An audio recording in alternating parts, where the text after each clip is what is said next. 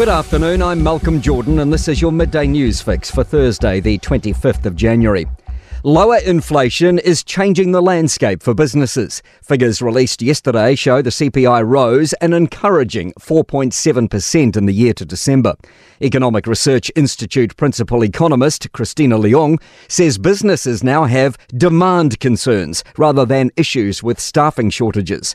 Leong says tensions and conflicts globally also aren't helping Kiwi businesses. But if the uncertainty was to cause households and businesses to rein in spending because of concerns about the outlook ahead, then that has the potential to put downside pressure on prices. Senior Labour MP Ginny Anderson says it was a bad look for ACT's David Seymour to snub Ratana. Prime Minister Chris Luxon attended the annual celebrations in Whanganui yesterday with his national cohort and New Zealand First in tow. But third coalition party ACT was noticeably absent. The party is facing pushback from many iwi over its bid to redefine treaty principles. Anderson told ZB Wellington Mornings it's poor leadership. If you're going to put yourself above the parapet and say, let's have a debate on the treaty, I think at the very least you need to turn up and have that debate. A woman's been charged with being an accessory after the fact to murder in relation to the death of Christchurch man David Bridgewater. The 38-year-old was found dead on Aranui's Carisbrook Street next to his own car that was still running in the early hours of January 4. Detective Senior Sergeant Colin Bailey says a 51-year-old woman has been charged with accessory after the fact. She's due in the Christchurch District Court this morning.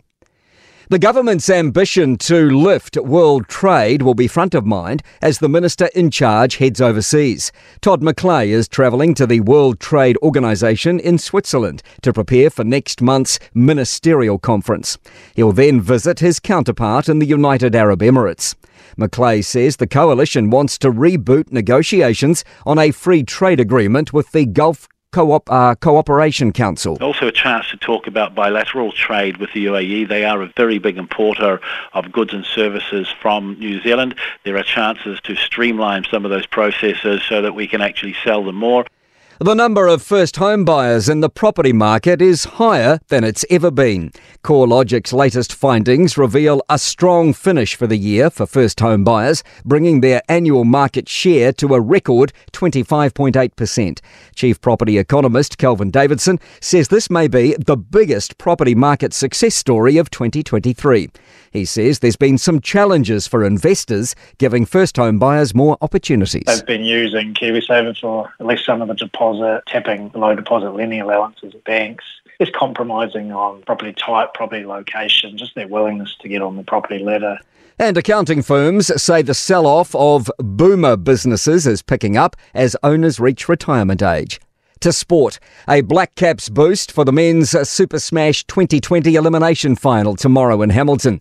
Ish Sodhi, Matt Henry and fit again Kyle Jamieson join Canterbury, while Devon Conway and newly crowned ICC Men's Breakthrough Player of the Year, Russian Ravindra, bolster Wellington.